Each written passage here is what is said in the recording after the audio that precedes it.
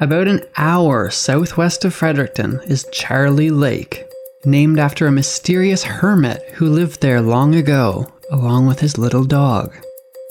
He was said to have been hiding from the law, for he used to be a pirate, and he had buried a great treasure by the lake, which still bears his name today. You're listening to Backyard History, the hidden stories that happened in your own backyard, the podcast version of the weekly history column running in newspapers across the Maritimes, with your host and author, Andrew McLean.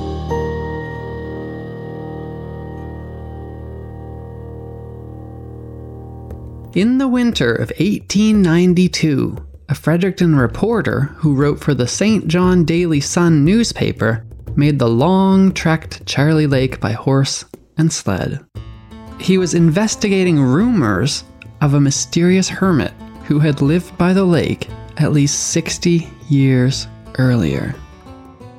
He wrote, "I have talked with several aged men living in the vicinity of Fredericton who, when still youths, were engaged in the woods at Shogamock and used to spend many an evening in Charlie Fleming's cabin. He told how he had buried a vast amount of gold and treasure." The reporter, who was not named or credited, which is just how things were done back then, drove his sled through the snow 38 miles to investigate this strange story.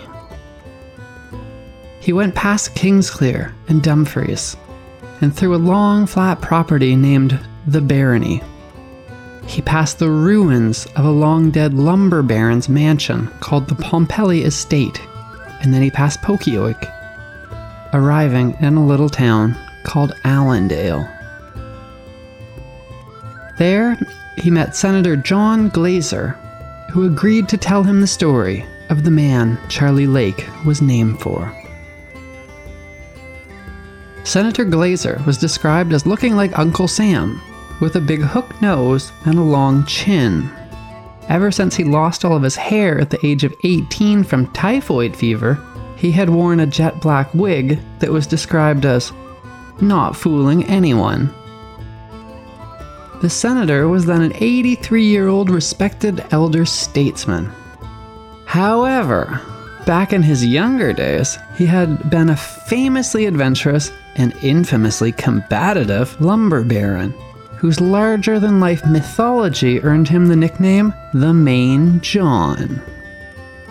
In 1926, Hiram Alfred Cody, a St. John minister and the author of several best-selling books, published a famous poem called Glazer's Men, which went, "Don't you hear them coming, tramping down the glen?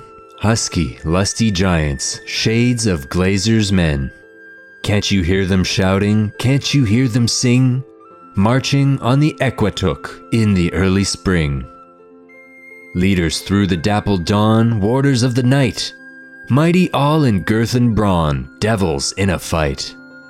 Don't you see the Main John striding in the lead? Clear-eyed, strong and fearless, kith of blue-nose breed. First to bring a timber drive through the wild Grand Falls. First to sight the Squatuk Lakes, where the lone moose calls. Haunter of the silent ways, spirit of the glen. Dauntless as in olden days, Glazer leads his men. Glazer's men are driving, don't you hear their call? Ghostly shadows gliding through the forest tall. Inland stream and valley, sweeping plain and hill, feel again the spirit of the old-time thrill. Shogamock is running wild, Tobic's white with foam. Once again the mighty drives are sluicing grandly home. Glazer's men are calling, calling strong today, from the forest reaches, where they led the way. Stirring souls of action, lifting visions bright, thrilling hearts to daring, nerving arms to might. Down the slopes of yesterday, through the throbbing years, comes the message ringing clear of Glazer's pioneers. the aging senator told the reporter, "At the time, a singular individual lived alone in the solitary vastness of the Shogamak forest, and from whom the lake is said to have taken its name. This pirate turned hermit was named Charlie Fleming." Senator Glazer recalled, "He is said to have been a pirate and a freebooter on the high seas, and many a dash and a bloody fray he is said to have taken part in. It is quite certain that for many years he followed this bloody calling." His pirate ship was eventually captured, and the punishment for piracy was death. Most of the crew either being killed or taken prisoner, he alone managed to escape, wrote the reporter. A prisoner from justice with the stain of blood upon him. It was Charlie's efforts to hide from the law that led him to the lake. Senator Glazer explained, "He sought to hide from justice and the face of his fellow men. He wandered until he found a refuge in the rocky fastness of the Shogamak woods." At first, the pirates survived off fish and game, before clearing enough forest to be able to grow potatoes and grain. As the years passed, lumber cutting operations drew closer to him, and he began trading with the lumberjacks. This is how the aging pirate met the young logger, who would later become a senator.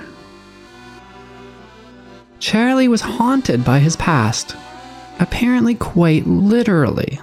The senator told the reporter he was very superstitious and always doing something to drive away the ghosts, which were nightly appearing to him. Glazer explained that Charlie had managed to clear quite a large farm. However, by the time of the interview, it was already mostly overgrown, and only a general outline of it was still visible to the reporter.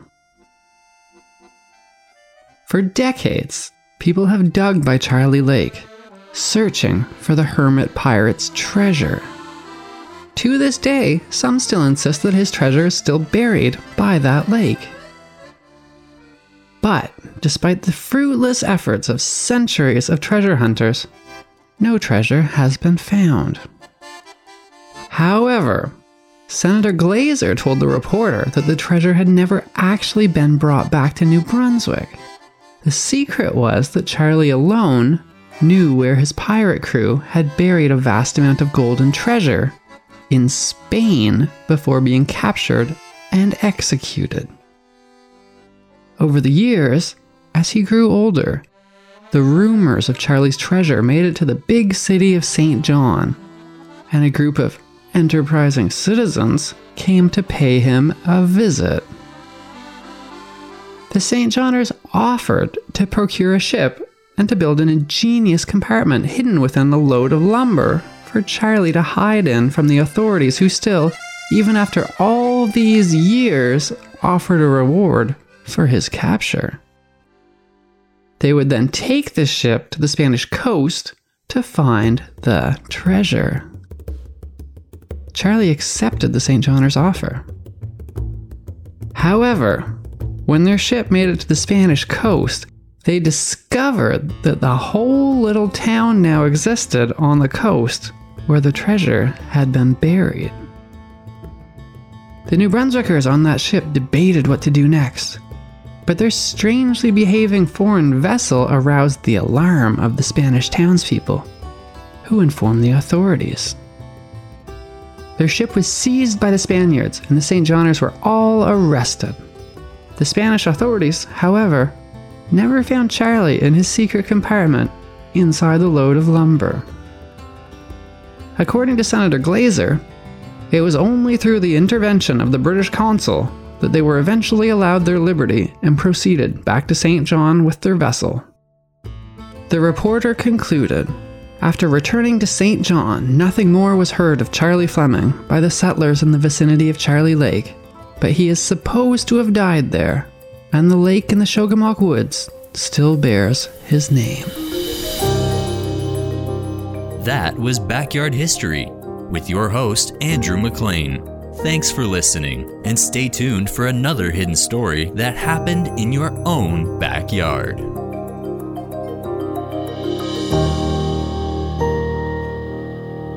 Produced by Jordan Lozier.